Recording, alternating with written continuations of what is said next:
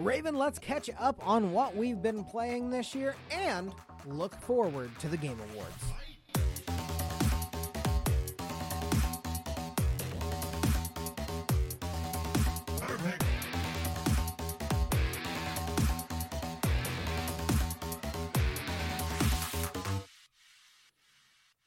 Hello, everybody, and welcome to another edition of the Making Fun Podcast. My name is Casey Johnson. Alongside me, as always, is my lifelong friend and future groomsman at RAVN Stabmiller. Raven Stabmiller, how are you, buddy? I'm doing well, Casey. It's been too long since we've been on the air. You know, we once had a weekly podcast, and then it kind of became a bi-weekly podcast, and now it's a whenever we have time in our busy-ass lives podcast. And here's where we find ourselves. But I've been good, man. How about yourself? You know, it's been busy, obviously. I had this whole award show thing that happened. There were several trips in there, but things are finally settling down a little bit. And hopefully I can make sense out of this circus ride that is my life and become more of a consistent, just human being in general. You know, I think that's what everybody should strive to do. It's not like I've been perfectly consistent myself over here. Things have been going crazy between work and between home, and I'm just like every week that somebody wants to do something, like, are you free on Wednesday? And I haven't seen them for like 6 months, so I'm obligated to say yes. Then I ask you to reschedule, and obviously since you have our Wednesday scheduled out for us, your entire rest of your week's full. And it's just being an adult's hard, man. Yeah. Can we just go back to school where you made dumb jokes on the Weather Channel and I was just a B+ student? I mean, to think too, like, we were gonna record last week and then just tragedy. Yeah, that was rough. Rough for everybody involved. Yeah. So we're here right now, though, and dear God, is there... Well, this is weird, because there's a lot to talk about, but there's also not that much to talk about. Yeah, like we have a lot of thoughts and opinions about the 3 topics to talk about today. And the biggest topic for that is going to be, this is going to be the last show that we have the opportunity to release for you guys before the Game Awards. And so we're going to run down and do our yearly prediction show there. It's the one show we've never missed.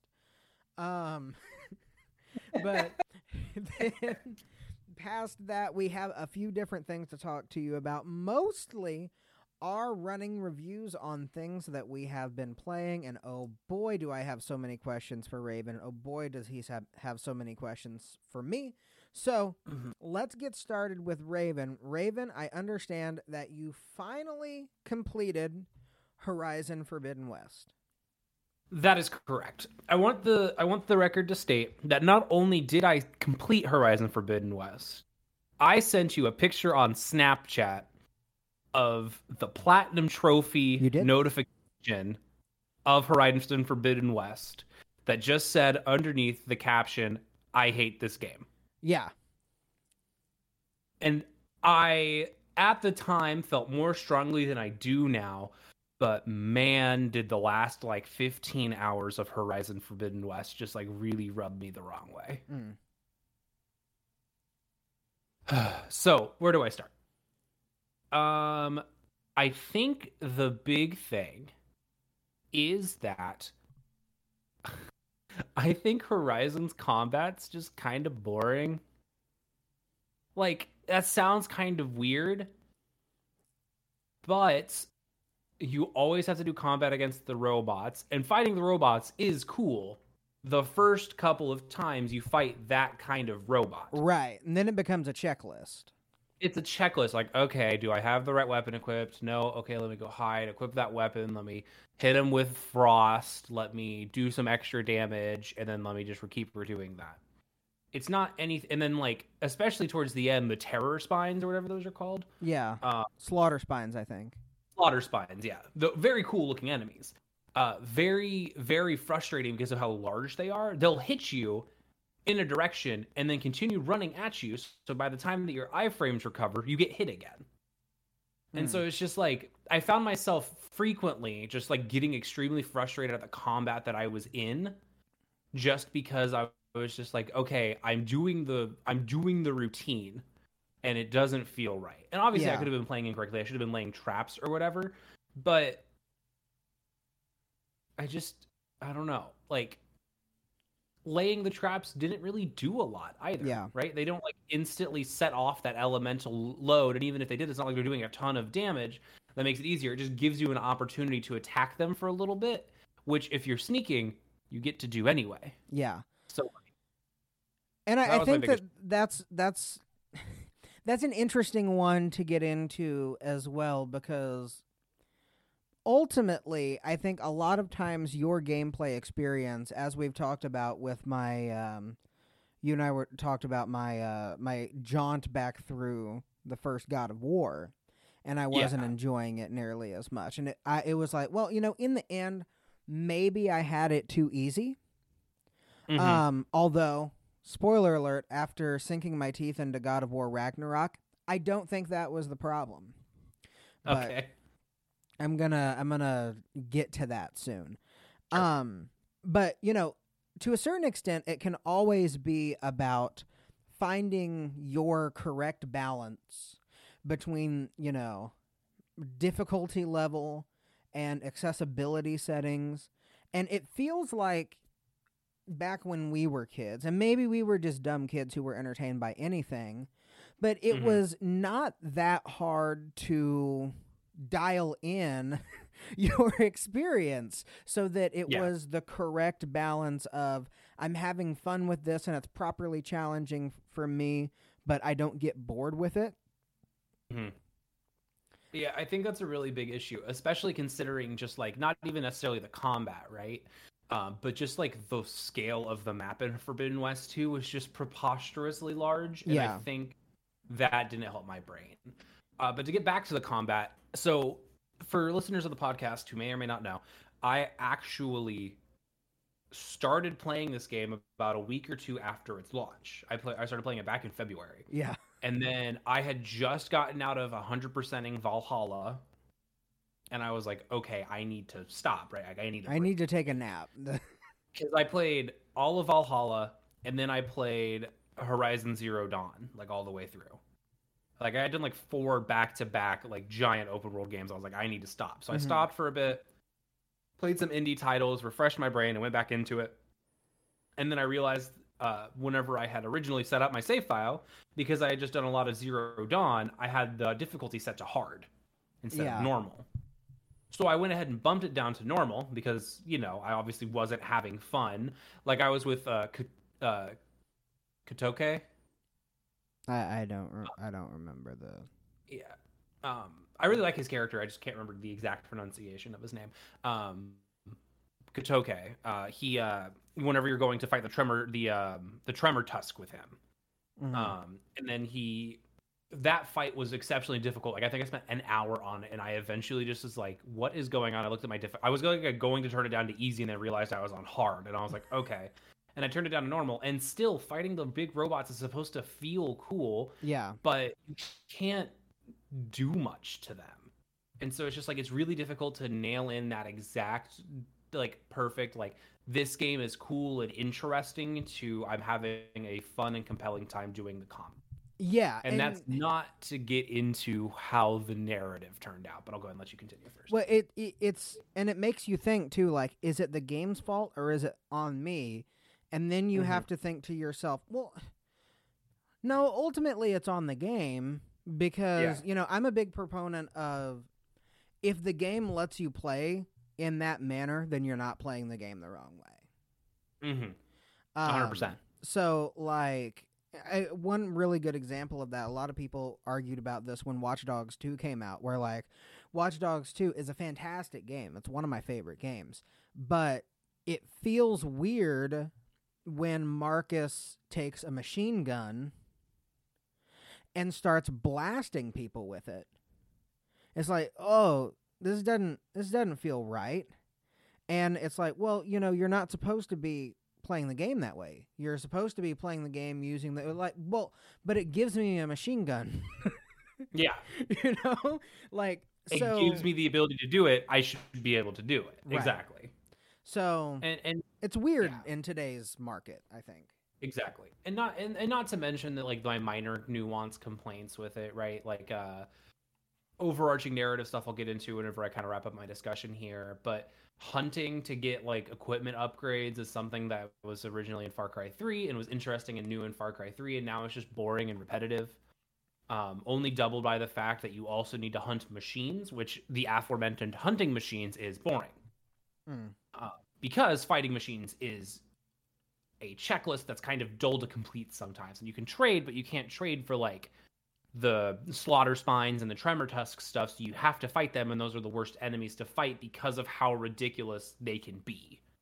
Like, I remembered fighting a thunder, or a thunder, not a thunderjaw. I don't even remember its name. It's so insignificant now. The big guy from the first game, right? No, that's Thunderjaw. Thunderjaw? Okay, I was right.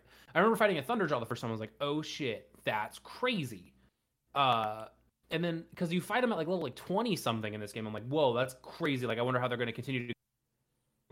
Sorry, I muted myself. And then they realized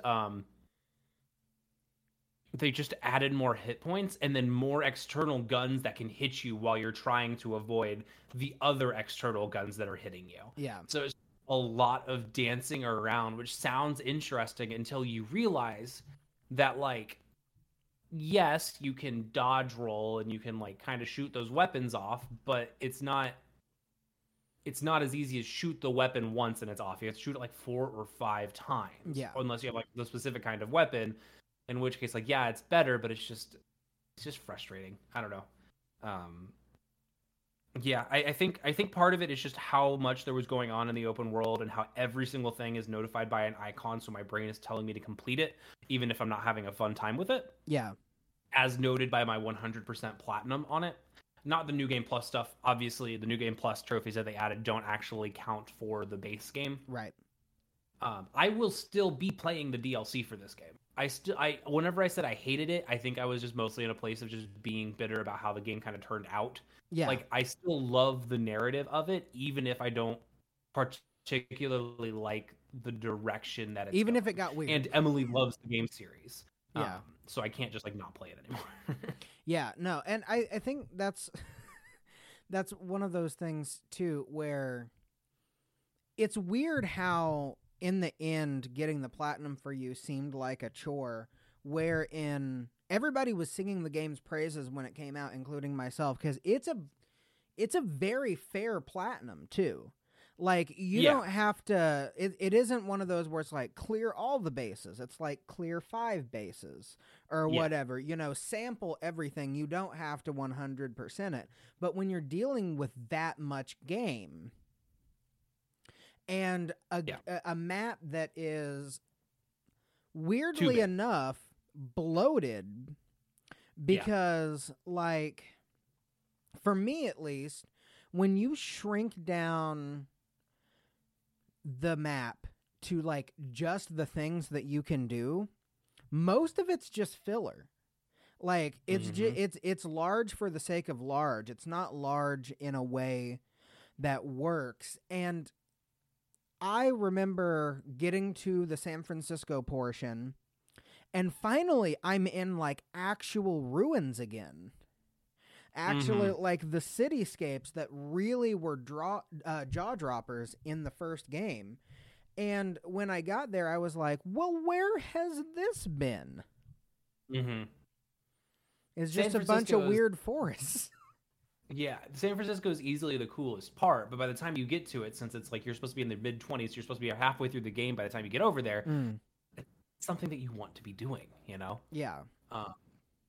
And like I said, overall, like, it's fine. If I end up playing it again, because I kind of complained to you about this. It's getting too sci-fi-y for me. Yeah. To which you responded, it's always been sci-fi, and I was like, that's a good point, but it feels different now. It's getting too spacey, I think would be the correct way to put it. I think that's the exact way I'd put it, right? Because now we're, spoiler alert for Forbidden West, if you care. We're going from it just being robot dinosaurs to being you have to unite the people of Earth to fight a conglomeration of Far Zenith's like people that they exiled so to stop them from destroying the planet because they're angry at how the Far Zenith treated them. Yeah. It's like, which does tie into the original narrative because it's like, oh, the Far Zenith has already sent out, or this world ender or whatever they called it, sent out the signal to Hephaestus for it to start manufacturing the evil machines. Like, it's the reason why Aloy had to start this journey in the beginning. Which canonically, is like, it all fits just fine. Yeah, it just feels weird. Yeah. Like, Aloy fighting to try and restore Gaia to its original intent. Perfect, awesome, great. So cool. Then they add Far Zenith as like an antagonist group. And I'm just kind of like, okay, that's fine, whatever. They're probably only here for this game. And then you get to the end and you realize you're still going to have to deal with space shit. And I'm just like, okay, I give up. I don't care. Yeah, it's not that I don't care. It's just I wish there was less space and it was more about like having more difficulties to get these various pieces of Gaia's to restore to her mainframe, as opposed to just having to up the stakes. Right. And they were in a very unenviable position writing this game because there's a sense of wonderment in the first game. There's a sense of mystery where it's like you're trying to figure out WTF happened. And you're never going to be able to up the ante in the same way again unless you get weird with it. Yeah. And so they were in a position where they had to get weird with it, but then you begin asking yourself the question of, well, you don't realize where the line is until you cross it type thing. And to me, I agree with you. It got to be a bit much. I'm as excited as anybody for the third game.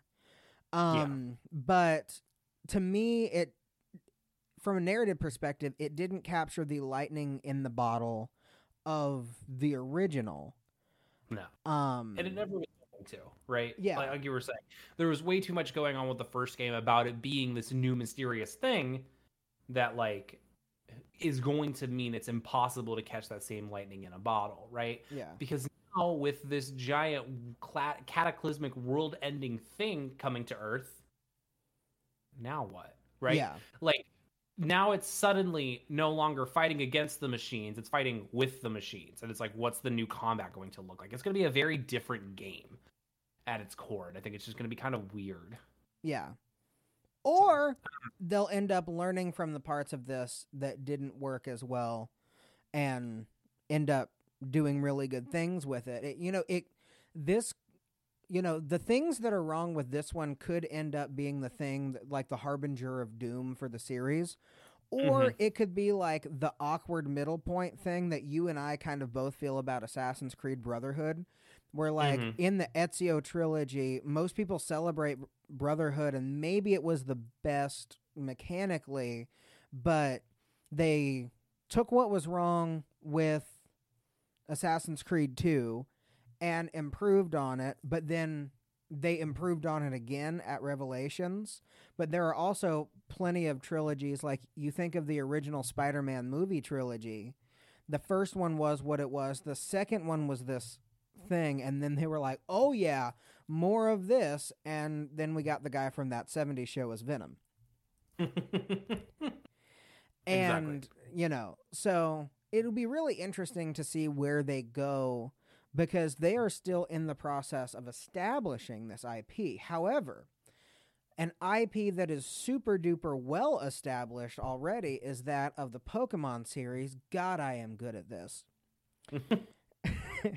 And there's been some hullabaloo around the new Pokemon that have come out, and I need you to talk to me about it because you have, I believe, rolled credits?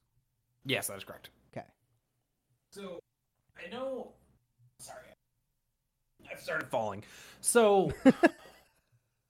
Yeah, I started falling out of my chair randomly because I have a lot to talk about Pokemon too. So, first and foremost, the performance issues are true, right? There are bugs, there are glitches, there are crashes, there are frame drops, the whole 9 yards.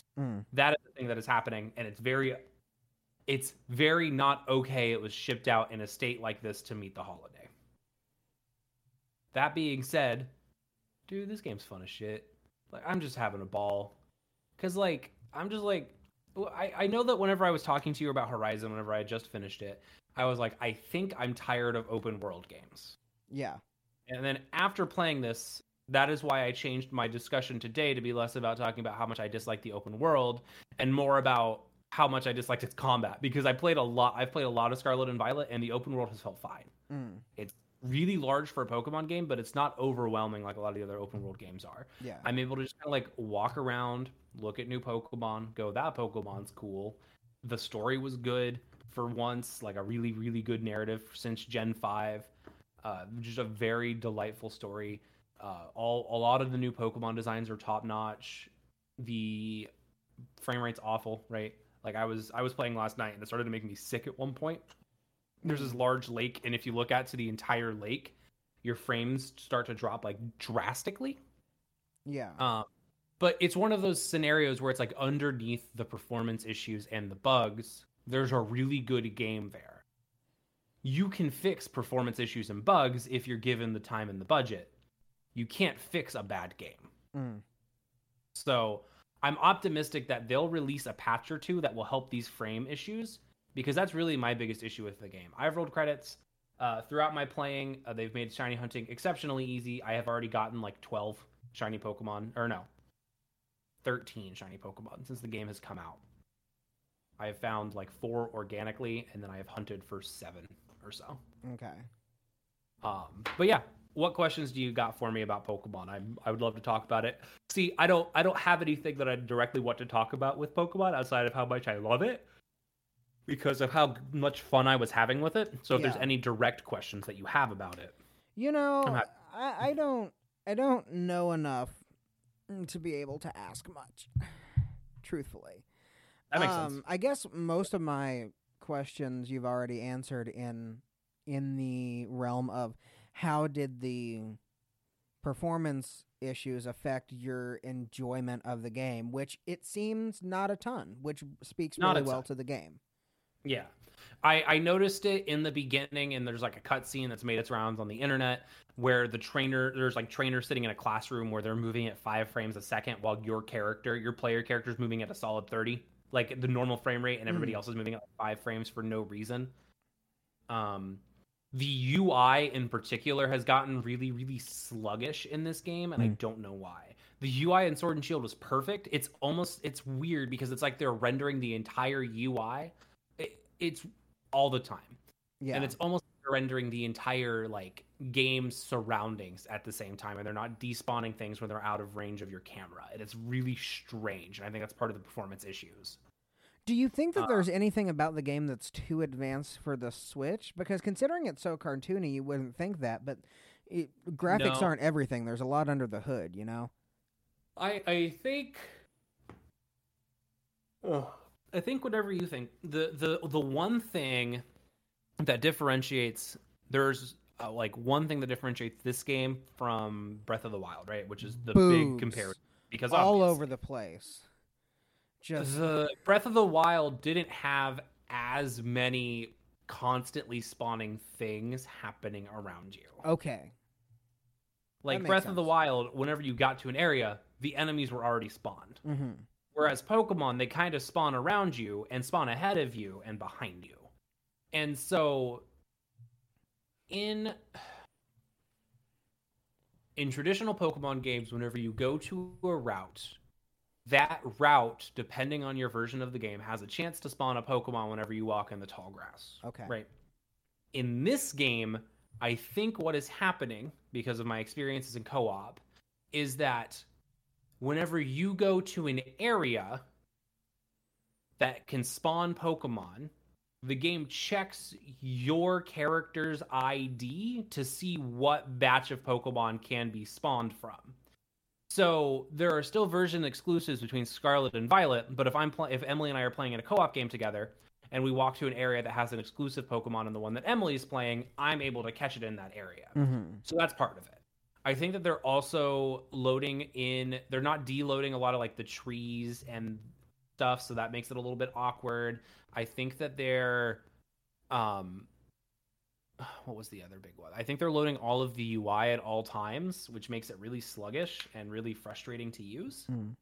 One of my biggest complaints is that how much they changed the boxes. It used to be that you can select a Pokemon and then go to the full box view and then just drop it directly into a box. You can't do that anymore. You have to like press L and R to move through all of your boxes manually, get to the box that you want, and then drop them in there, which is frustrating. So, yeah. All right. There's a lot of things that are going on, and I've already seen one person who has made a 60 FPS mod for Pokemon for like Yuzu emulation. And looking at it, I'm like, wow, I wish I could play this. And then I realized that I can because I have a Switch that I have homebrewed that I just use to dump my own legal cartridges of the games that I own. And I can play Pokemon Scarlet and or Violet at 60 frames a second whenever that mod becomes publicly available. And you bet your bottom dollar that I will. Perfect. So it's such a fun game. Such a fun game. Finished God of War on my end. And I had a dual-pronged strategy, okay, to how I was going to play my next games. So, typically, I've gotten to the point now where I just about have 3 games, if not 4, running at a time, okay? There are 4 categories that a game can fall into, okay? The game I am playing for me. The game that I am playing for Nia. The game that Nia is playing for me. And the game that I am playing with Nia. As in both of us holding controllers. Yeah. So my dual-pronged strategy is this. I'm going to pick up that Sonic Frontiers. And I'm going to pick up that God of War Ragnarok. So, I'm going to start with Sonic Frontiers. I'm going to end with God of War Ragnarok, and I've got a couple of things in the middle here. Okay. So, I proudly played Sonic Frontiers for about 30 minutes. Oh, no. Now, that... Not bad, per se, I guess. Notice my enthusiasm. Yeah. But here's the thing. To me, the very fundamental gameplay loop of this game is flawed. It inherently does not work. Because Sonic is about 3 words at its core. What are those 3 words, Raven? Gotta go fast. Gotta go fast, right? For one, fast isn't that fast. Okay, so there's that. It does feel kind of weird and slow, even on the sped up mode at times. But my issue is the way that the gameplay loop is set up. You have these little portals that you like go through, and you unlock them with like stars or whatever. And when you go through the portals, it takes you into a traditional 3D Sonic course, straight line. And all that's fine. You know, it's modern 3D Sonic. It's what we're used to an extent. And then you have these, I would say, Mario Odyssey-esque world things that you're in between here, where the reason I bring up Odyssey specifically as opposed to something like a Breath of the Wild is that it's not fully open world. It is linear in that there is kind of a method that they want you to go through it, but there's a lot of opportunities to stop and smell the roses. And it feels like you're running, and then you gotta like stop and go off to the left and like ride this rail and like jump off of this stuff. And then you come back and you continue running again. And then about 5 seconds later, you get to something else that I'm going to stop and like traverse and jump, off of these, pinball looking bumpers to go up to the top of this house or whatever to get my special coin. And then you're in combat, and the combat is like, what is this? Why is this here? Yeah. And there's probably a lot of moves that you can do to like optimize that at a better level. But fundamentally, it's like, what is any of this? Yeah. And so that was what I felt fundamentally didn't work for me, because Sonic is go, go, go, go, go, go, go, go, go. And it's acting like it wants you to go, go, go. But then it's like, go, go, go, stop. Look at this over here. Go, go, go, go, go, stop. Look at this over here. Go, go, go, combat encounter. And to me, it feels like I assume that there is a way to evolve what Sonic is in a way that makes sense, but I feel as though this wasn't it. And literally your minute to minute, sometimes 30-second to 30-second intervals of gameplay just felt incredibly disjointed to me. Like I twitchingly, why am I doing this like this? And so I deleted it.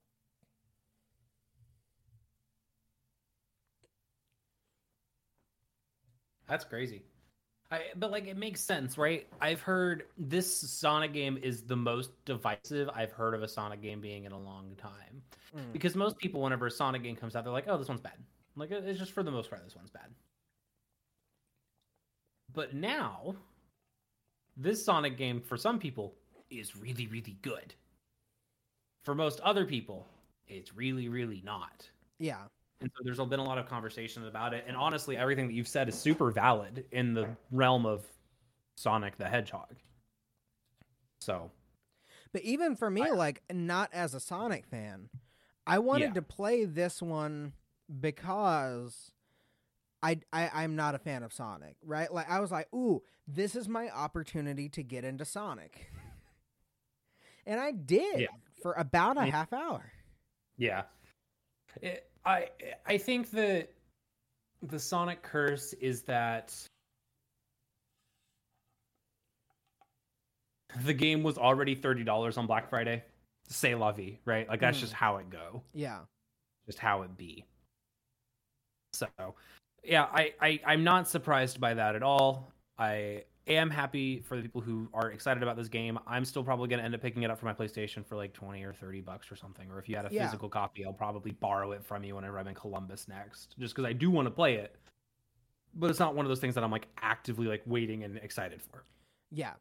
Yeah. No, that is completely valid. That was, and the sad part is, no, I don't have a physical copy. No, I'll just steal your entire PlayStation 5. Oh, okay. So from there, I've been playing a kind of a shocking game for myself. Shocking in that I could give you 100 guesses and you probably wouldn't guess it. Not because it's not a game that would appeal to me, but simply because it's one of the most random games you could possibly think of. But I've got a reason for it. So I've been diving headfirst into Ghost Recon Wildlands. Okay. Right?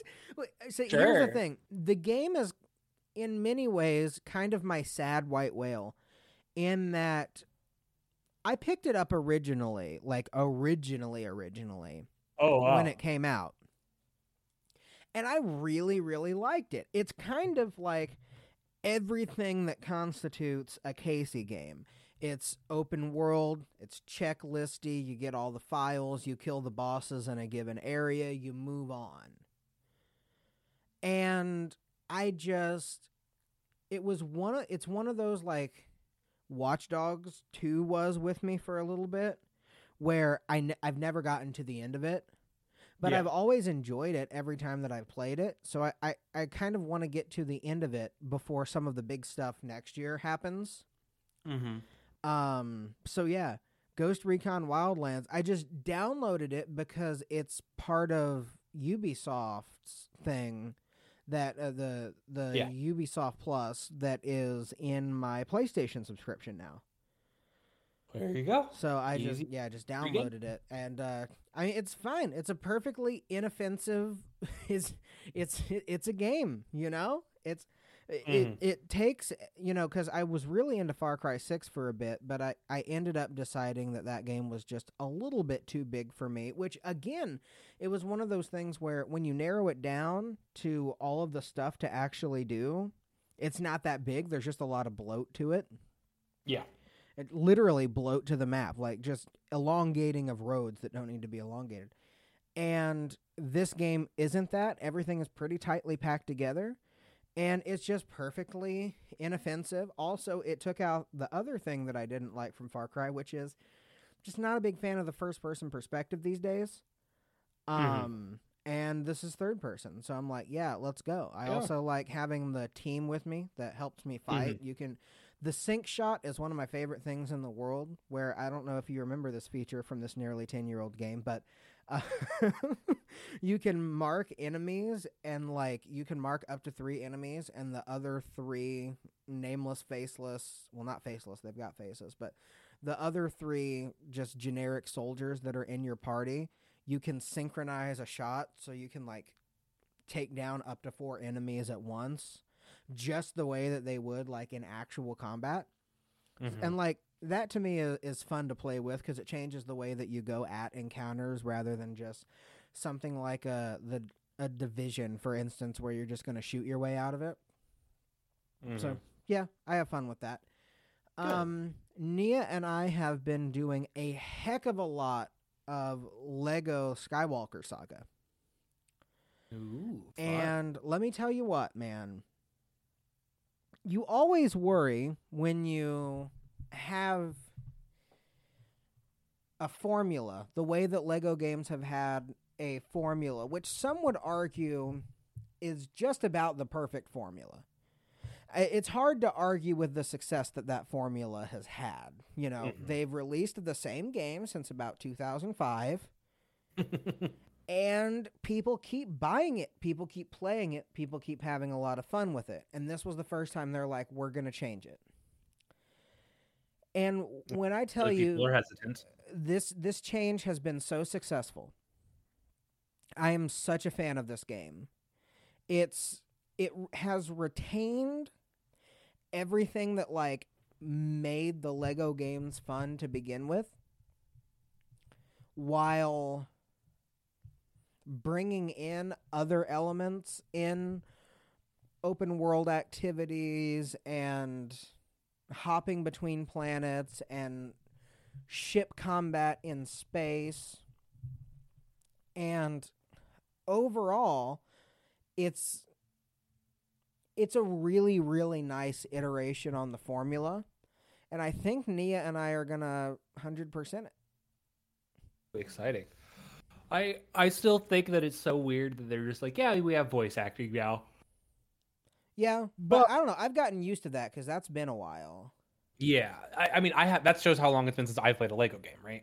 But having a new formula is always good, especially for such a long-standing franchise. And to hear that it's working well is, you know, a nice relief for one that is so near and dear to my childhood. You know, I've never seen a Star Wars movie, but I have played Same. the original Star Wars Lego games. And here's another thing that's like really cool is that you probably didn't even know this part, but there is in the cheats section, of course, there's always a cheat section. And one of the things that you can unlock from the jump, you don't have to pay any studs for it, you don't have to do anything, is what they call mumble mode, which removes the voice acting. Nice. And everything is, you can turn on the, you know, if you're one of those people that is like, oh, the voice acting ruined the Lego games, which is a facsimile of what you just said, but not nearly as harsh. Right. You can take it back to what you remember. You can take it back to what you think it should be, and it's still a perfectly holistic experience for you. I think that is super cool. Yeah, that's really nice, because there is like a nice little nod and an homage. You know, it's like, yeah, you get the ability to go back and do that. That's cool. I like that. I like that. Good on you, Nintendo, or not Nintendo, Lego people. And then finally, God of War Ragnarok I've been playing. I haven't gotten to play like a ridiculous amount of it because it requires Nia to be with me and in the mood for the game. But I would say I'm probably a solid 1/8 of the way through the game. Okay. And I said earlier that I felt as though when I was going through the original God of War, that now I'm no longer blaming myself for the difficulty that I chose. And the reason for that, Raven, is this. There are many people that feel that the original God of War in 2018, which is not the original God of War, and I shouldn't have used that word, but God of War 2018, the relaunch, is video game perfection. And I cannot bring myself to agree with that, considering how holistically this improves on it in every way. Oh, wow. And it's funny because when you get into issues that you have with the original God of War, I need to stop saying original, but it might happen again. The reboot. Yeah. When you get into, well, these are the issues I had with 2018, right? Mm-hmm. It's gonna sound nitpicky. And the reason that it's gonna sound nitpicky is because there aren't any big glaring issues with that game. It's an absolute masterclass. But if you think about your nitpicks with that game, like, you know what? When I was on an easier difficulty, just going through it the second time, I didn't have as good of a time with it. And I just wish that this already fantastic combat was structured a little bit differently in such a way that people on easier difficulties can feel more into it, like they're not just doing the same thing over and over again. Done. If you're saying, well, you know, the menu system was just, I don't know what it was about it, but it was a little bit confusing, and the upgrade system was a little bit weird and bloated, and it felt like there was a little bit too much going on there. Fixed. If you're going to say, well, you know, I really enjoyed these characters like Brock and Sindri and Mimir the Talking Head, but I wish, you know, the game was so focused on Kratos and Atreus. I wish we had the opportunity to dive into those characters deeply, just a little bit more. Done. Every little nitpicky thing that I had with the original game is now polished away. It is, I mean, it performs beautifully. A lot of my issues with Atreus have been fixed. There's actual stakes. And this is not a spoiler in any way, but it's no secret that, like, your first introductory boss fight is with Thor. I mean, they put that on Twitter. They put that at the end of the reboot. Yeah. You go through the sleeping sequence and it's like, Atreus, come to me, and then there's fucking Thor just standing outside. Right. Well, when I tell you that I think this is the best adaptation of the character of Thor that I've ever seen, and, like, I'm an MCU nerd, like, and I love this version of Thor, and I want to see like this version of Thor have his own game where you play as Thor, because the boss fight was just that imaginative and good, and you get to see what a man can really do with a hammer. Mm-hmm. And that's big words coming from somebody raised in the Midwest. To a few of the characters that get in there that you talk to, that you're like, oh my God, they have this mainstream actor playing this guy?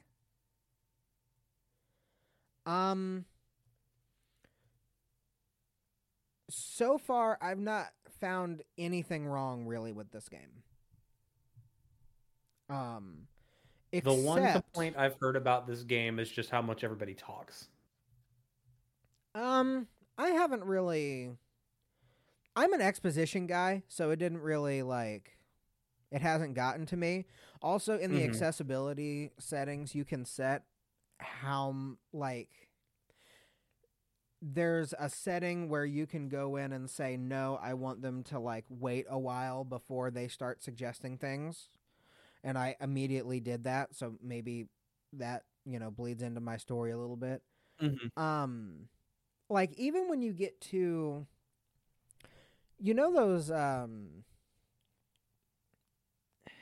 those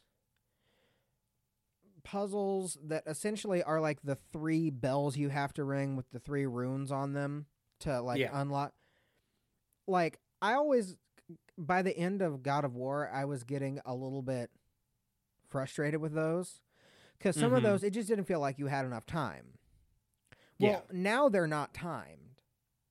Well, they structured them in a different way where the actual thing is finding them and getting to them and actually ringing them, as opposed to racing yourself. Them, ringing them, running to like learning the location of all 3. And I mean, the whole thing is as polished as a cue ball. It really is. And I love this game. I'm so excited to play it. I cannot wait.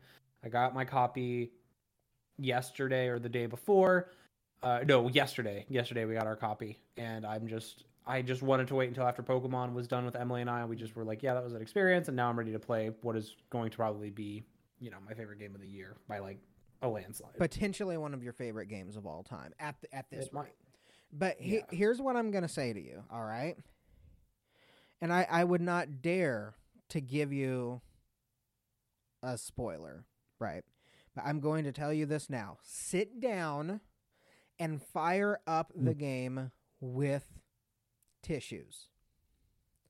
Okay. I am considering starting a support group for those who have been terrorized by the first 20 minutes of this game.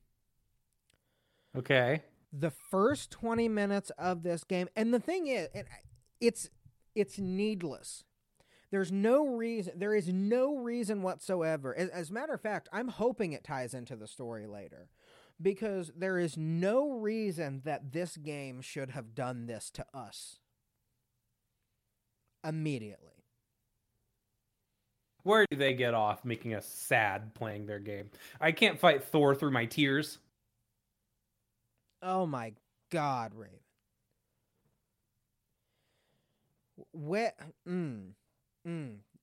So the Game Awards are next week.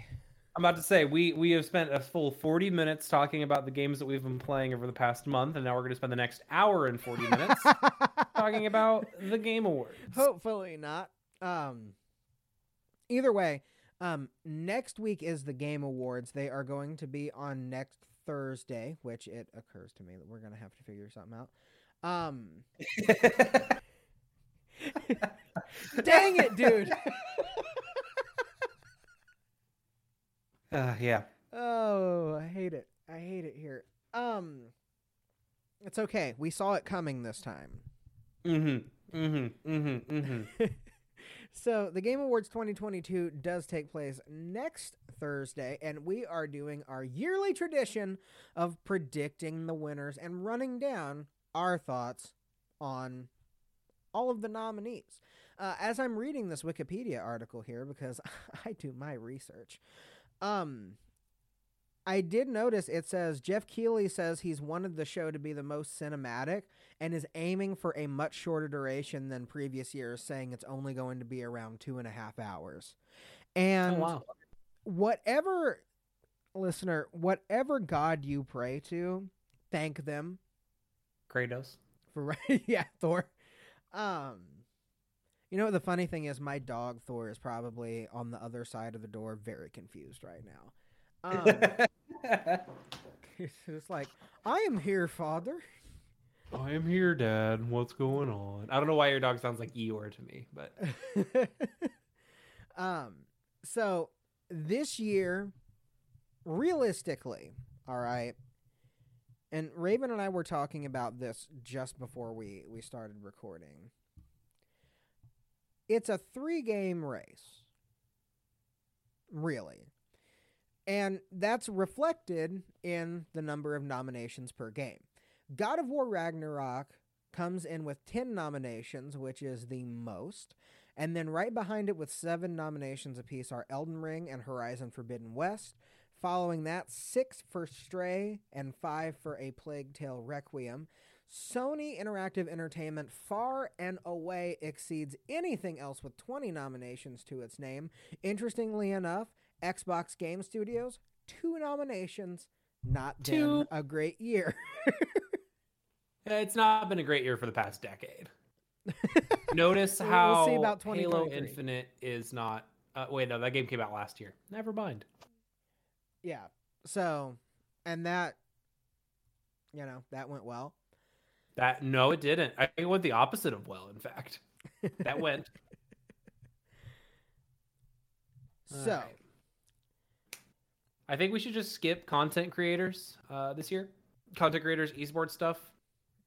Notably, they have the exact 5 same best esports games. Like, yeah, they're going to say that the League World Championships won. They're going to say that League is the best esports game of the year. Probably, yeah. Like, I do want to give a shout out though to Content Creator of the Year. Oh yeah, because I think it's awesome that Nibble is nominated. And here's my headcanon for this, all right? Because this would be the most beautiful thing. What if, because, right, the chapter on Nibble is closed. He has left Twitter. He has left Patreon. We haven't heard a word from him in a month, almost to the day. They unfold the envelope, and the Content Creator of the Year goes to Nibellion. Where is he? Spotlights around the room. And then, stepping onto the stage for the first time ever, we get to see Nibble. It's Hideo Kojima. Has been the whole time. Oh my God. That's just what I want. If it ends up being Hideo Kojima, I would laugh. I will give you $100 if it's Hideo Kojima. Oh my God. That would be so cool. Anyway, though, moving on to I hate to see the real categories, but the categories that matter to us. The first one is Best Adaptation. Now, granted, I haven't really seen any of these. Same. But I've heard a lot about 2 of them. One thing that I will say is I'm really happy that we are to a point in gaming where we can realistically create this category and hopefully have it be a thing into the future. Like, there were questions for a long time of if video games could ever be made into anything viable, and we're starting to see that it's not always going to be perfect, but that there are ways to do it. And as a result, my pick for this is probably Cyberpunk Edgerunners. I've heard a lot of really good things about it, so I'm going to say it's going to win. Same. I think Edgerunners has the edge here, pun intended, just because of how rocky 2077's launch was and how much more 80 some people did because of this show. I haven't heard a lot about the Cuphead show. I haven't heard anything about the Uncharted film. It was fine. I heard a little bit about Sonic the Hedgehog 2 being okay. So my money is also on Edgerunners for this one. This feels like one of those where they created this for edge runners. Like a few years ago, they created the accessibility one, basically so that they could give Last of Us Part 2 a commendation for how well it did with accessibility. This almost feels like that for edge runners. Yeah. But maybe that's just me being unplugged. Now, for me, the most anticipated game is one that I find very interesting because I think it shows if just all 5 of these games hit next year and are actually good, 2023 stands to be a legendary year in gaming just based off of that. Yeah. We've got Legend of Zelda Tears of the Kingdom, Starfield, Resident Evil 4, Hogwarts Legacy, and Final Fantasy 16. To me and to you both, I don't see any way Zelda doesn't win this. If there was going to be an outside shot, I would say maybe Starfield.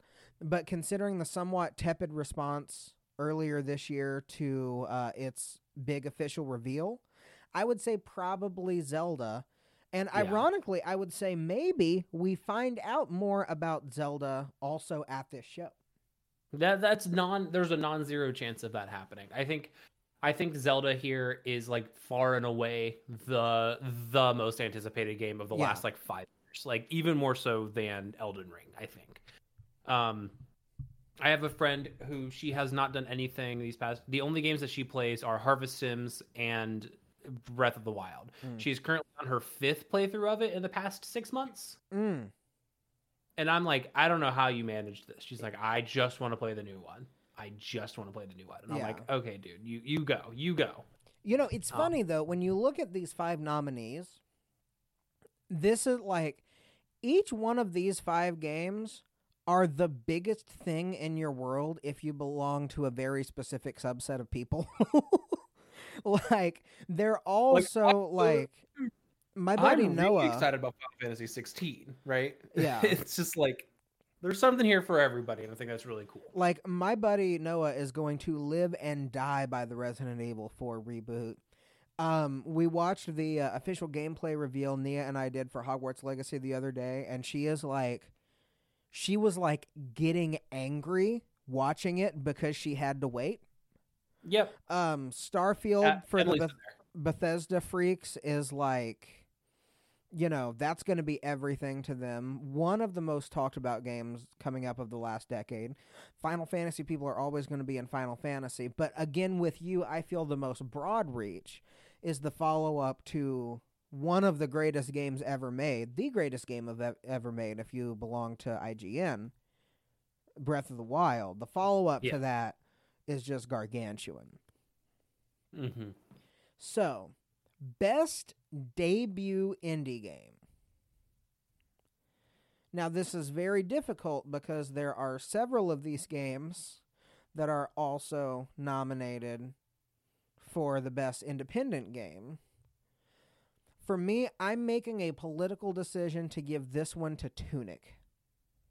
Okay. Interesting choice. I am hoping, praying that it's Neon White. Very well could be. Neon White's a cool looking game. I am a 3-way top. I honestly, all 5 of these could do. I don't know much about Norco, but the other 4 I could see winning. Vampire Survivors alone at the Golden Joysticks this year, 1 breakthrough. Yeah. Vampire Survivors is a game I'm very excited to check out. It seems like something I really want to do. So I didn't realize it was a new game. I thought it was a game that's been out for a while, but it's a very recent thing. Yeah. So yeah, any of these games I could see winning. I think Stray has better chances up a little bit more. Yep. I see Neon White taking it though, but Tunic is also phenomenal from what I understand. So realistically, I think this is a good category. And I also think that Tunic came along at the right time when people were like getting really, really, really interested in the unnamed at the time Breath of the Wild sequel. And Tunic is like, "Oh, you want some Zelda? Here's a Zelda. Here's fox. a little fox and a tunic." Yeah. So yeah, definitely. I definitely think that's advantageous for it. Mm-hmm. The best multiplayer game, I guess Overwatch 2. I don't know. Overwatch 2 is bad. Yeah, I A don't know. lot of people are very upset about Overwatch 2. So what do you think takes it? Because I'm not plugged in. I could. I'm gonna save us the liberty of being able to complain about Overwatch 2. But Overwatch 2 and Modern Warfare 2 both have a slew of issues. Apparently, Modern Warfare 2 is the most boring Call of Duty in a while, from what I've been reading, Mm. and it's just like not fun. I think it's probably gonna be either Multiverses or Splatoon 3, which feels weird that that's your multiplayer game of the year. There's a lot of categories like that where it's Yeah. like, man, these are our options. Yeah. I think if it does go to anybody, it probably goes to Splatoon 3. And then they give Multiverses best fighting game, but we'll get to that. I have, it could go 50-50 between Splatoon 3 and Multiverses for me. I think Overwatch 2 and Modern Warfare 2 both have too much negative around them right now to really have a good contention. And Shredder's Revenge, while probably a good game, is probably not contention for best multiplayer of the year. But it might be. Best sim strategy game. I could not have less of an opinion. It's probably going to be Victoria 3. Okay. It's probably going to be Victoria 3. Okay. Sports and racing. Yeah. So sports and racing is another one where it's like, man, this has not been that crazy of a year. So it's F1 22, FIFA 23, NBA 2K 23, Gran Turismo 7, or Ollie Ollie World. And I think of all of those games, Ollie Ollie World is going to get it. And I would love to tell you why. Please do. So Gran Turismo 7 was a disaster, obviously. All of the controversy surrounding that game when it came out, and it being a fine game, but having all of the microtransaction issues and all of that stuff, I think means it's not going to win. Then I look at F1 22, FIFA 23, NBA 2K 23, and I think about something that I was actually, when you joined the call, Raven, I was in the process of looking this up. You want to know a fun fact about this category, Raven? Please. A traditional sports game has never won this category. Ever. Ever. That's funny. Last year was Tony Hawk Pro Skater 1 and 2 remake. I believe. No, that was the year before. Game? That was the year before. Last year Okay. was Forza Horizon 5. The year before that was Tony Hawk. 2019, as I'm running through, that was Crash Team Racing Nitro Fueled. 2018 was Forza Horizon 4. 2017, when we got to this particular category, let's see here, was Forza Motorsport 7. Yeah. 2016, now keep in mind, traditional sports games have been nominated each time, right? And 2016 was Forza Horizon 3. 2015, Rocket League. And 2014, the first year of the Game Awards, it was Mario Kart 8. But even like as you go back to the Spike Video Game Awards, which this kind of like dovetailed out of, there were two different categories there. So there was a best team sports game category. And then there was a best driving game category. Okay. So as far as this category, a traditional sports game has never won. So considering the great reaction to Ollie Ollie World when it came out, that's the one that I'm going with here. Sure. That sounds reasonable to me. I was saying GT7 just because I haven't heard anything about Ollie Ollie World, but hey, More smaller development games deserve the spotlight. Yeah, absolutely. And Ollie Ollie World is, from everything that I have heard, just absolutely tremendous. So let's see here. It's Metacritic. It's at like an 87 on Metacritic. So That's really good. yeah. The best family game, which used to be called basically, it used to be nicknamed the Nintendo. Yeah. But now it is not quite so much, as two of these games aren't Nintendo games. Lego Star Wars The Skywalker Saga and Mario Rabbids. But it's made by Ubisoft, darn it. Mm-hmm. Where do you see this category going? Kirby. Easy Kirby. I do too. I could see Lego Star Wars getting it, potentially. I could see it. I could see that. I think Kirby just has Kirby. Yeah. I think Splatoon 3 isn't a great family game. Like, it has a very dedicated fan base, but I don't think it's really a family game. Yeah. Nintendo Switch Sports had a fine reaction, but its online was miserable, and the Nintendo Switch Sports just didn't work, or didn't have golf included until this week, I think. Yeah, 2 days ago. Yesterday. So it's fine, and then Mario Rabbids, again, probably not really a family game. I would consider it more of a family game than Splatoon 3, but not by much. Yeah. So I am leaning towards Kirby. It's just a lot of wholesome family content. Yeah. To run around and play. Best fighting game. Yeah.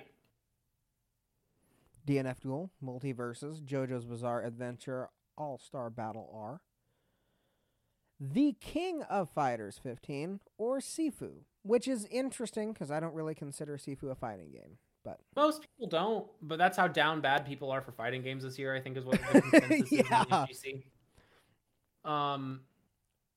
Honestly, the more I think about it, the more uncertain I am about this. Yeah. I had down a pretty confident Multiverses, but also KOF is always really, really popular, specifically in Latin America. Mm-hmm. That's their big game. The States' big game is Mortal Kombat. Japan's big game is Street Fighter, right? LatAm's big game is KOF. And I could have butchered some of those, and I apologize if I did, but that's what I remember, and my memory can be bad. The big problem, the reason I don't want to give Multiverses Fighting Game of the Year is because everybody that I knew that was really excited about it no longer plays it. Right. I couldn't tell you the last 5 characters I added to Multiverses. I haven't been keeping up since they added Rick from Rick and Morty 2 months ago or something. Yeah.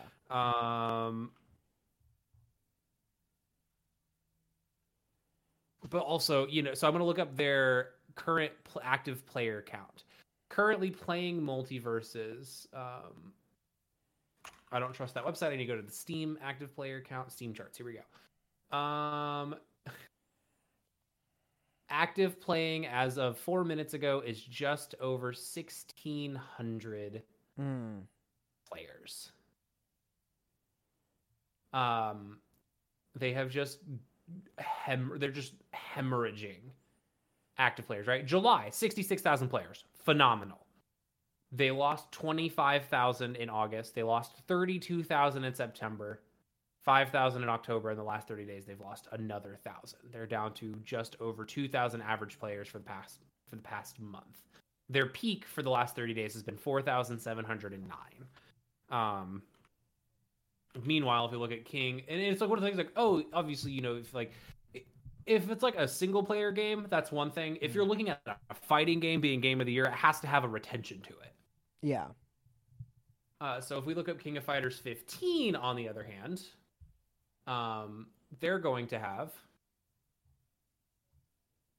probably not much more than that.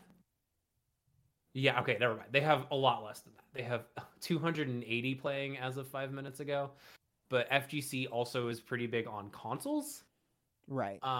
And then I want to look up DNF Duel. I'm taking up a lot of time here. DNF Duel has 40 active players. Okay, Multiverses has the most out of the 3. Okay, maybe I'm full of shit. but they have been hemorrhaging players, and the other two games are older than they are, so who knows? Yeah. I think it's, I don't know. For me, when I look at this, I think to myself two things. I think, number one, Raven is almost certainly right about this. And then I think, but I just don't think any of that is going to matter. I think when you look at the people who are, and we've seen this before with this category, right? These aren't fighting game people necessarily that are voting on this category. It's a lot, or voting in general. It's a lot of traditional games media. And I think they're going to see like JoJo's Bizarre Adventure and then see that there are words after that. And then they're going to be like, what in the world? And then I think it'll come down to Multiverses or Sifu, honestly. And I could see it going to either one of them just because of the name recognition of those two in traditional media. Mm-hmm. But no, I know think next to Multiverses nothing probably also, has it. I could see it going to KOF. Yeah. I didn't realize just how dead DNF was at this point. Best RPG. Now, here's the question that we have to ask ourselves because it all folds in together. Is this going to go to a traditional RPG, or is this going to be where Elden Ring gets a couple of, wins a consolation award because God of War ends up taking Game of the Year? I hope it doesn't happen like that. But there's like nowhere else they really put Elden Ring. Like they put it in audio design and they put it in best score. And game direction. I mean, there's a lot of places where it is, but there's also a lot of mouths to feed too. As somebody who likes RPGs, I want you to know I looked at Live Alive, Legends Arceus, Triangle Strategy, and Xenoblade 3, and I was like, wow, there's actually like some good competition between a couple of these games. Mm-hmm. And then I saw Elden Ring was there, and I was like, man. Yeah. Like, I think Xenoblade 3 has a really good chance of winning this. That's kind of that's what I confidently put down as my answer. Also nominated for Game of the Year. Yeah. Which this game has Xenoblade 3 has less of a chance of winning than Elden Ring does. My vote is for XC3. Yeah. I've got a sick feeling that it's going to go to Elden Ring, and so that's what I had to if it does, down. it does. Say la vie. Best action adventure game: Tunic, Stray, Horizon Forbidden West, God of War Ragnarok, and Plague Tale Requiem. This is where I think Horizon gets a flower. I think so as well. I don't think Horizon really won Game of the Year, but I do think that they won something. Yeah. It's a game that deserves to be recognized, and it's unfortunate because with this particular series, it's kind of an always the bridesmaid, never the bride kind of scenario, because it went up against Breath of the Wild the first time and God of War and Elden Ring, the two-headed dragon, the second time. So I think that this is where it gets that. And it's funny to me, too, how God of War always ends up hemorrhaging the chances of another Sony Interactive Entertainment title. Because if you remember, Spider-Man didn't win a gosh darned thing. That's true. It did not. Because God of War won like almost literally everything that year. It's crazy to think about, man. They won like almost everything. And then like I remember that Red Dead 2 came out of nowhere and started winning a bunch of awards. Yeah. And like, damn, this is a crime. And then they won Game of the Year. I'm like, oh, it's okay. I'm happy. Yeah. So I dropped a coin I was playing with. Please continue. With so as opposed to action adventure, what about just action? And I think this is Sifu. I think this is Neon White. If Neon White doesn't win Best Debut Indie Game, I think this is where Neon White wins, because Neon White's really good. It's a really interesting and fun and unique idea that I think deserves to be mentioned somewhere. Sifu could win. That's totally fine. And I think any game here except Call of Duty Modern Warfare 2, I think could win and be like a good win for this category. Yeah. I don't think Bayonetta 3 will, just because of the controversy around it, which is a shame.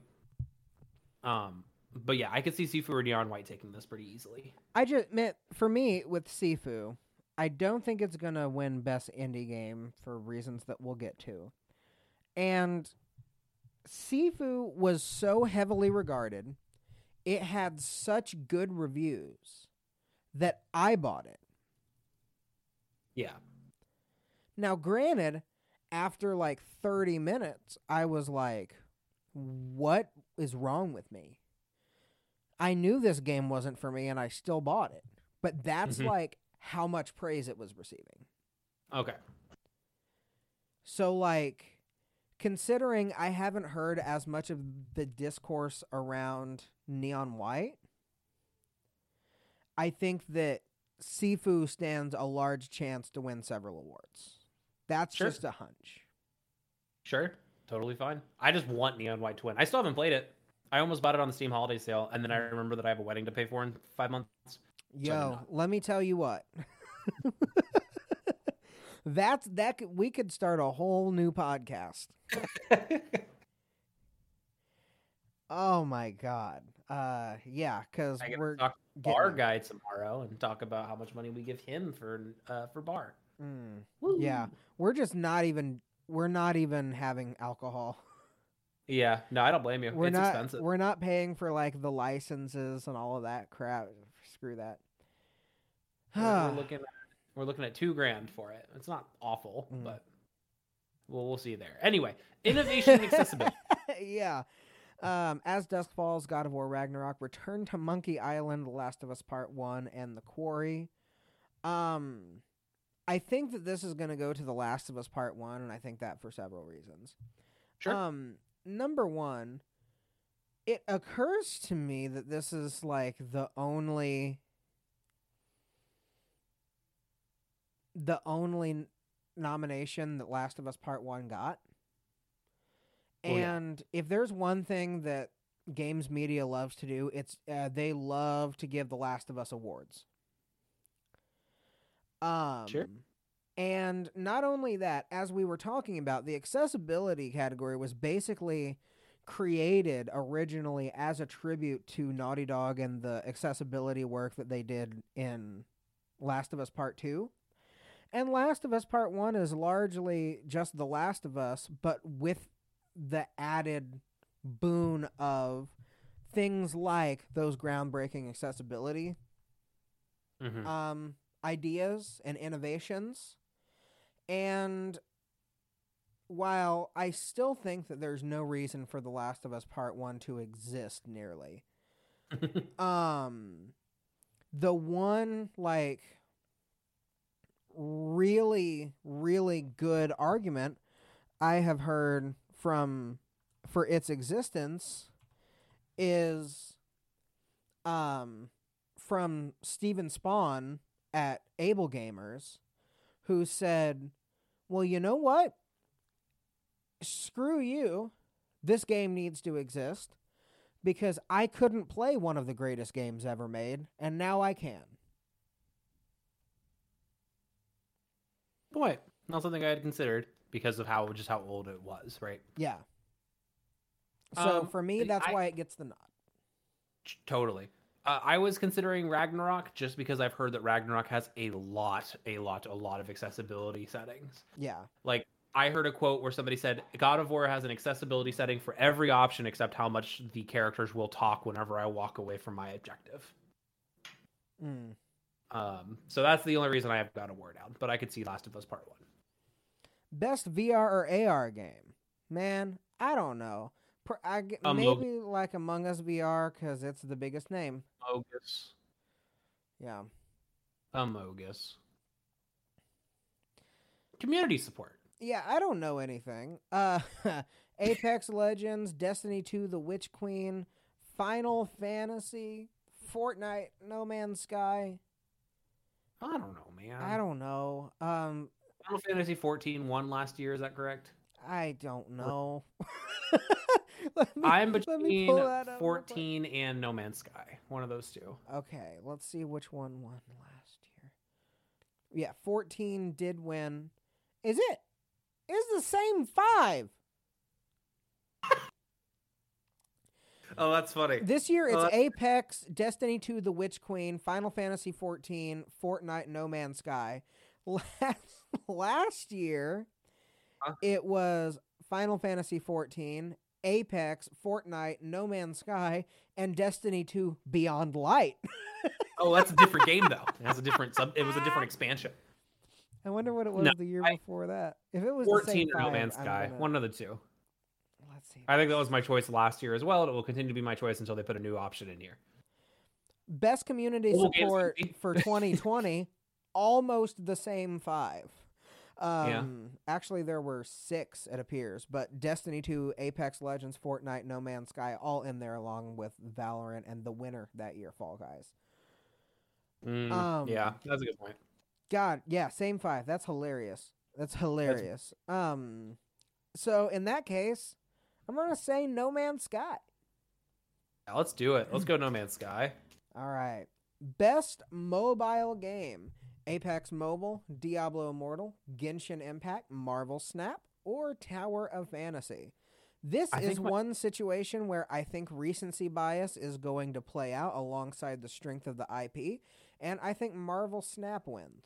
Yeah, I've heard such good things about Marvel Snap. I am so burned out on the IP, I don't want to play it, but I've heard it's a really good, fair, and interesting card game. Yeah, I mean, people who don't play card games are like obsessed. Yeah. So I watched a Magic guy for a bit who would average, 11 to 1,200 people watching him play Magic, which was good. And he's been playing consistently Marvel Snap and been getting 2K plus viewers every day. It's just the sheer amount of people who are in love with this game is good. I love that they put Diablo Immortal up here, it ever had a fucking shot. I think that's hilarious. Tell us how you feel, man. What? Tell us how you feel, man. Did you not? I mean, listen. You know the whole thing about Diablo Immortal, how it just went out of the gate, and its whole recency leading up. It's like, oh, you all have phones, that whole thing. It was doomed from the start. Yeah, no, it certainly was, but that doesn't make what you said any less awesome. Best independent game: Cult of the Lamb, Neon White, Sifu, Stray, Tunic. I think this goes to Stray. Yeah, I agree. The Stray is what I had as well. I will say, I do want to make a massive shout outs. All of these games have been met with a lot of praise. A lot of love. I love that we're in a really good area of independent titles where it's you can buy an indie game and just have a lot of fun and just enjoy it for what it is. It'd be really good. So I love all of the games in this category. I have played one of them. I have wanted to play the other 4. Yeah. And I would also say play Stray. I watched somebody play Stray. It was still good. I would say don't count out Cult of the Lamb. Nope, not at all. Because I'm on its page right now, and it swept everything that it was nominated for, including Game of the Year at the Australian Game Developer Awards, and then it won Best Indie Game at Golden Joystick. Yeah. Just a mere few days ago. So I wouldn't... Definitely don't count out any of these games. But Lamb game has a very good chance. Any of them do. But for me, right, it kind of comes down to one of these games is nominated for and certainly will not win Game of the Year. Yes, exactly. So this is where it gets it. Sorry. This is how this goes. Yep. And that's fine. Best ongoing game. Wait a second. Is this just best I was about to say, support? did you recognize how familiar this list is? Fortnite, Final Fantasy 14, Destiny 2, The Witch Queen, Apex Legends, and Genshin Impact, which makes me think, what did No Man's Sky do wrong this year? Yeah, no kidding. It obviously has the community support. I thought they did. Just because Genshin... I think I put Final Fantasy 14 here. I wouldn't be surprised if Genshin gets it. People fucking love this game.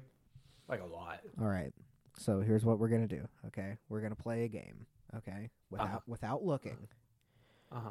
Now, Call of Duty Warzone was nominated for this last year. Yeah. Other than that, and you guessed it, it is the same nominees. Yeah, for sure. 100%. Which one didn't make the cut last year? Without looking at last year's nominations? Without looking. Without looking. Oh, without looking at all. So, well, no. Look at this year's. Feel free to look at this year's. Apex, Destiny 2, Final Fantasy 14, Fortnite, Genshin Impact. Which one of those was Modern Warfare last year? Apex. No. Was it Final Fantasy? Mm-mm. Final Fantasy 1. Oh, I thought you said Warzone 1. No. It was nominated. Warzone was nominated. Yeah. Final Fantasy 1, actually. Which one was it? Destiny 2. Interesting. Destiny 2 was not there. Yeah. Okay. That was my next really guess. I just didn't want to stepped it keep guessing and keep being wrong. They really stepped it up this year. Eventually, I had You to would have be made it through all 5, and Yeah. then you would have been like, I got it. Games for Impact, A Memoir Blue, As Dusk Falls, Citizen Sleeper, Endling Extinction is Forever, Hindsight, and I Was a Teenage Exocolonist. I don't know enough about any of these games to make a good comment. Yeah, I heard people saying As Dusk Falls was really good. So, and also I think that this is probably the only chance to really give Xbox Game Studios an award. Throw 'em a bone, man. So yeah, I'm going with As Dusk Falls, but I don't know at all. Where was the other Xbox Game Studios? No, let me see. That's what I was just looking for, actually. Because it's not anywhere on the top half of this list. As Dusk Falls. Oh, it was As Dusk Falls for Innovation and Accessibility. Oh, okay. So yeah, I think Games for Impact, As Dusk Falls. Yeah. Now, the best performance, Ashley Birch as Aloy, in Horizon Forbidden West, Manon Gage as Marissa Marcel in Immortality, Christopher Judge as Kratos, God of War Ragnarok, Charlotte McBurney as Amicia de Rune in A Plague Tale Requiem, and Sunny Suljic, I'll say, as Atreus in God of War Ragnarok. I think Sunny wins this. Sure. It's difficult unless you've really started diving into the game, but I think Kratos carried the first one, and I did not like Atreus for most of the game. And this is really rounding out his character in such a way that I no longer throw my axe at him every once in a while just for catharsis. Yeah. But I could see Plague Tale getting this. Mm-hmm. Because I don't think it's really going to win much else. Yeah. I had I don't know enough to comment because I haven't played the new God of War yet. Right. I've only played Forbidden West, and I feel like it's not fair for me to say that Forbidden West should win it. Even though Ashley Birch's performance in this game was good, there were a lot of gripes that I had with the direction of the game that is in no way a fault of the actor portraying Aloy. So, audio design. This is a rough category this year. Yeah, audio design and score. I both put IDK. Yeah. Okay, so audio design. We have Modern Warfare 2, we have Elden Ring, God of War Ragnarok, Gran Turismo, and Horizon Forbidden West. So let's see. Last year, audio design went to Forza. Mm-hmm. Racing games have such good audio. They have to. Yeah. So I could definitely see that. Because by all intents and purposes, Gran Turismo 7 wasn't a bad game. It was just a disaster in its launch. Key difference. Yeah. Follow me here, folks. I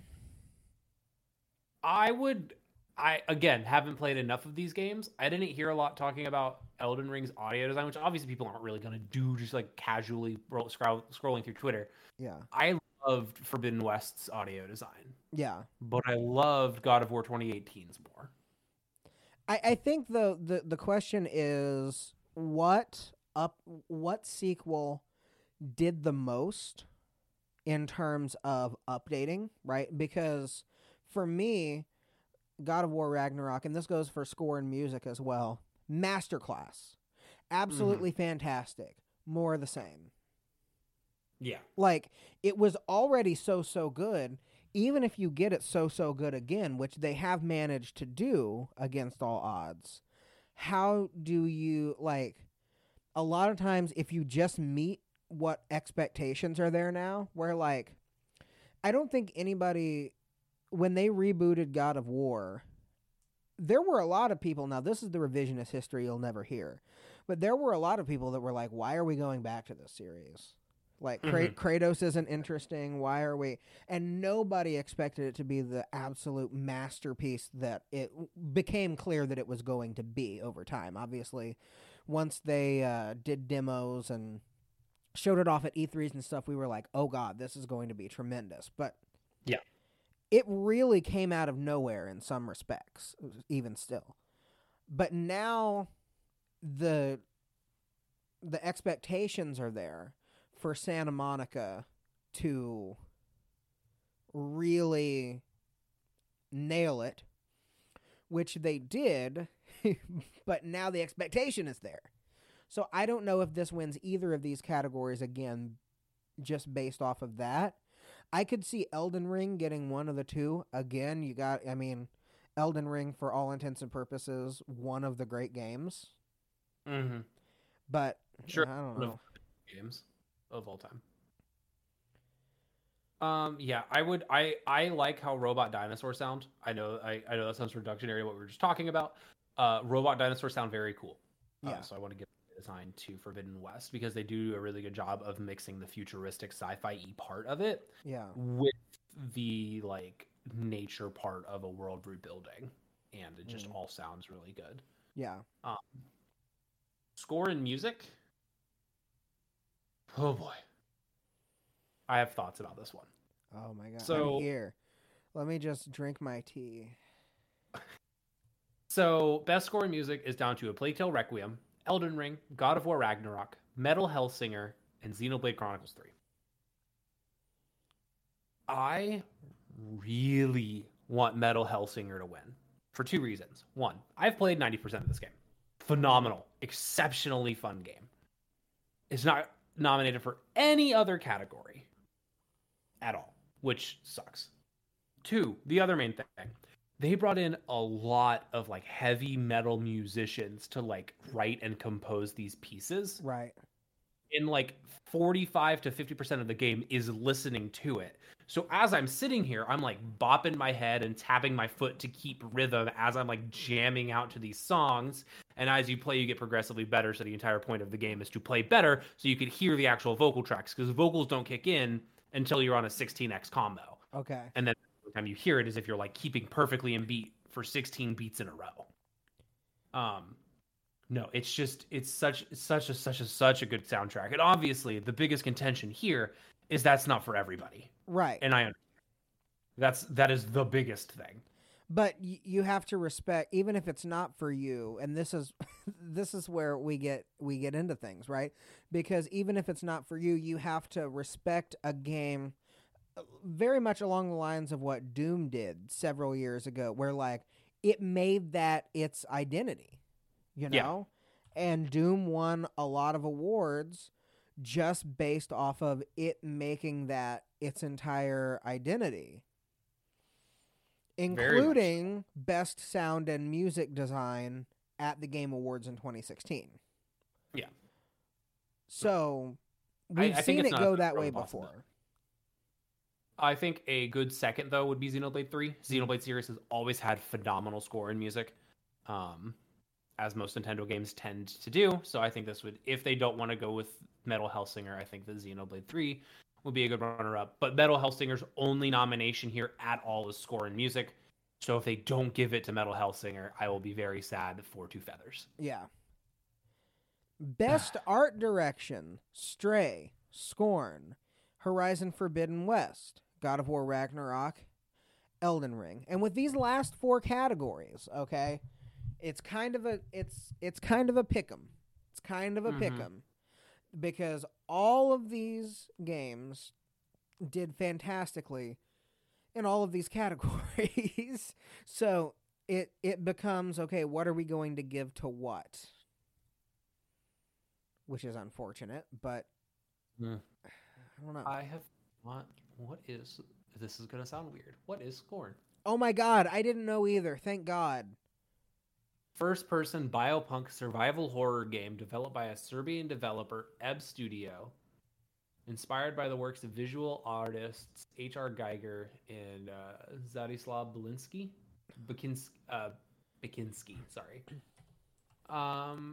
Humanoid lost in a nightmarish world filled with odd creatures and living techno-organic structures of composed machines, flesh and bone.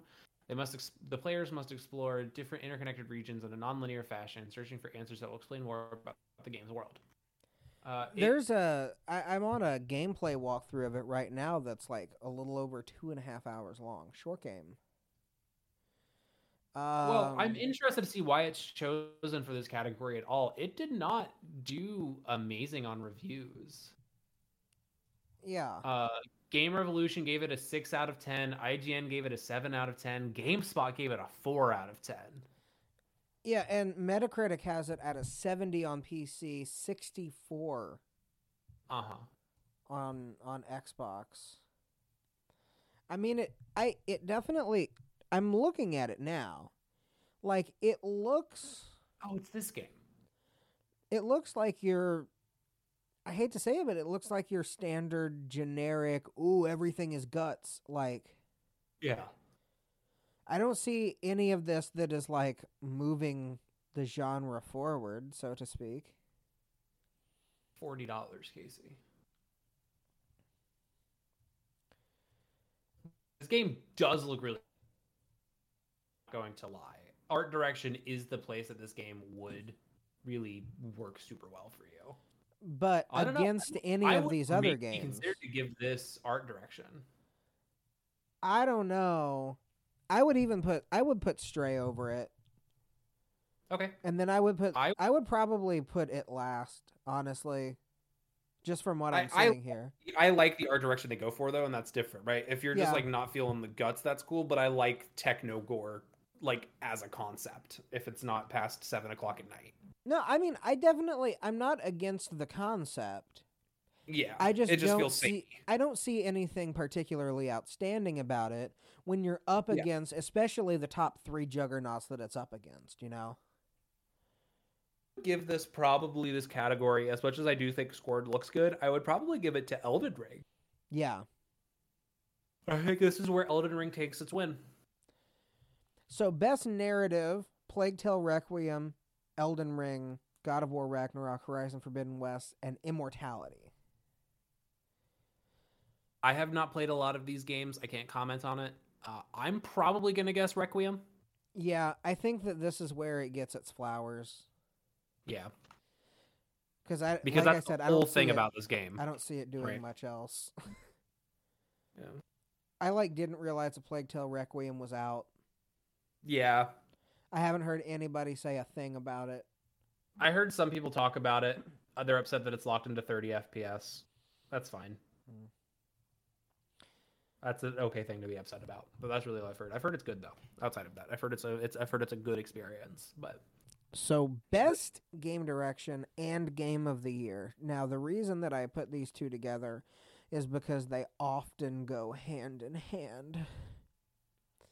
Best game direction and game of the year are two of those categories that either it's one of two ways every year. Either the game of the year also wins this category, which often happens, or it feels like a consolation prize for the second place. For runner-up, yeah. Yeah. It always seems like it's one of the two. In this particular case, I think Elden Ring takes game direction. God of War takes game of the year. But I could easily flip that. Mm-hmm. Sorry, one more time. To me, Elden Ring takes consolation. God of War takes the big one. Yeah, I had it backwards from that. I have God of War taking direction and Game of the Year going to Elden Ring, just because I'm worried about the outrage that people will have if Elden Ring doesn't win. Because Souls players can be big babies. I mean, that's true. And considering that it is...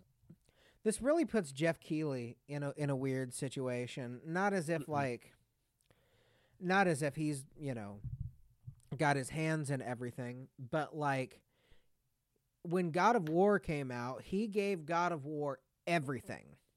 Uh-huh. And Elden Ring was I don't believe there was a most anticipated game category at that time. It doesn't appear that there was. But even then, it probably would have been Elden Ring. People were pumped for this game, dude. And they continued that when it came out. It didn't either way. We're talking about fallen off. We're talking about one of the highest rated games of all time, ever, no matter what. I mean, Elden Ring won most anticipated in the first year, which was 2020, and then it won last year in most anticipated. So for me, either one of these could go either way. Yeah. I think going either way is also probably the way it's going to go. I'm like I said, I think Elden Ring's going to get it simply for the fact that this game's been out since February and people are still loving and playing this game. Yeah. I'm going to pull up Steam charts one last time here. Elden Ring on Steam charts currently has an active player as of 32 minutes ago. Still has active players of 22,000 players. People are still loving this game. Yeah. At almost a year later. I think Elden Ring's going to get it. As much as I want God of War to get it, I think Elden Ring probably will. So I have, Casey, I don't know if you've noticed in our general chat here in our Discord, I have posted my list of who I thought was winning what. And I see you've done the same. Yeah. So I would like to be able to compare these whenever we go to talk about it next week since we've already definitely planned that we're going to record afterwards for sure. Didn't realize that on air that we had to do that. But yeah, I'm excited to next year or next week, not maybe next year, depending with how everything's been. I'm excited next week to take a look at our lists and see how close that we were. Yeah, because we're never close. No, never. But I see just how bad we are. I'll probably end up making an Excel document and I'll put our names in there and I'll tally us up and see who got closer. Heck yeah, we need to track it by year too. Yeah, for sure. I'll make us a Google Drive document later. Don't you worry. I have nothing. I have free time at work to do. Excellent. I'll Excellent. Some time tomorrow. All right. Yeah. I guess let's see how it goes. Folks, we will see you next week. And if you want to have all of those beautiful, sweet musings in your ear, Raven, tell the people where they can find us. They can find us at Making Fun Pod on Twitter and Facebook. They can find you, Casey, at Casey on the Drums on Facebook, Instagram, and a little bit of Twitter. And they can find me, Raven, at Raven Stadmiller without the E, the first E, on Twitter. You can listen to our podcasts wherever you find your podcasts, such as the place that you're currently listening to this podcast. If you're listening to this podcast, congratulations. Consider subscribing to the podcast. At this point, I've just decided to see how many times I can say the word podcast before it no longer sounds like a word. It still does, weirdly enough. It's such a weird word. It's not one of those short words that ends up, you forget kind of it being a word. Yeah. Podcast is such a harsh amount of syllables that it always feels like a real word. You know what I mean? Yeah. That's all I got, man. Okay, well, folks, we will see you next week. And until that time, my friends, go out and brighten someone's day. Bye.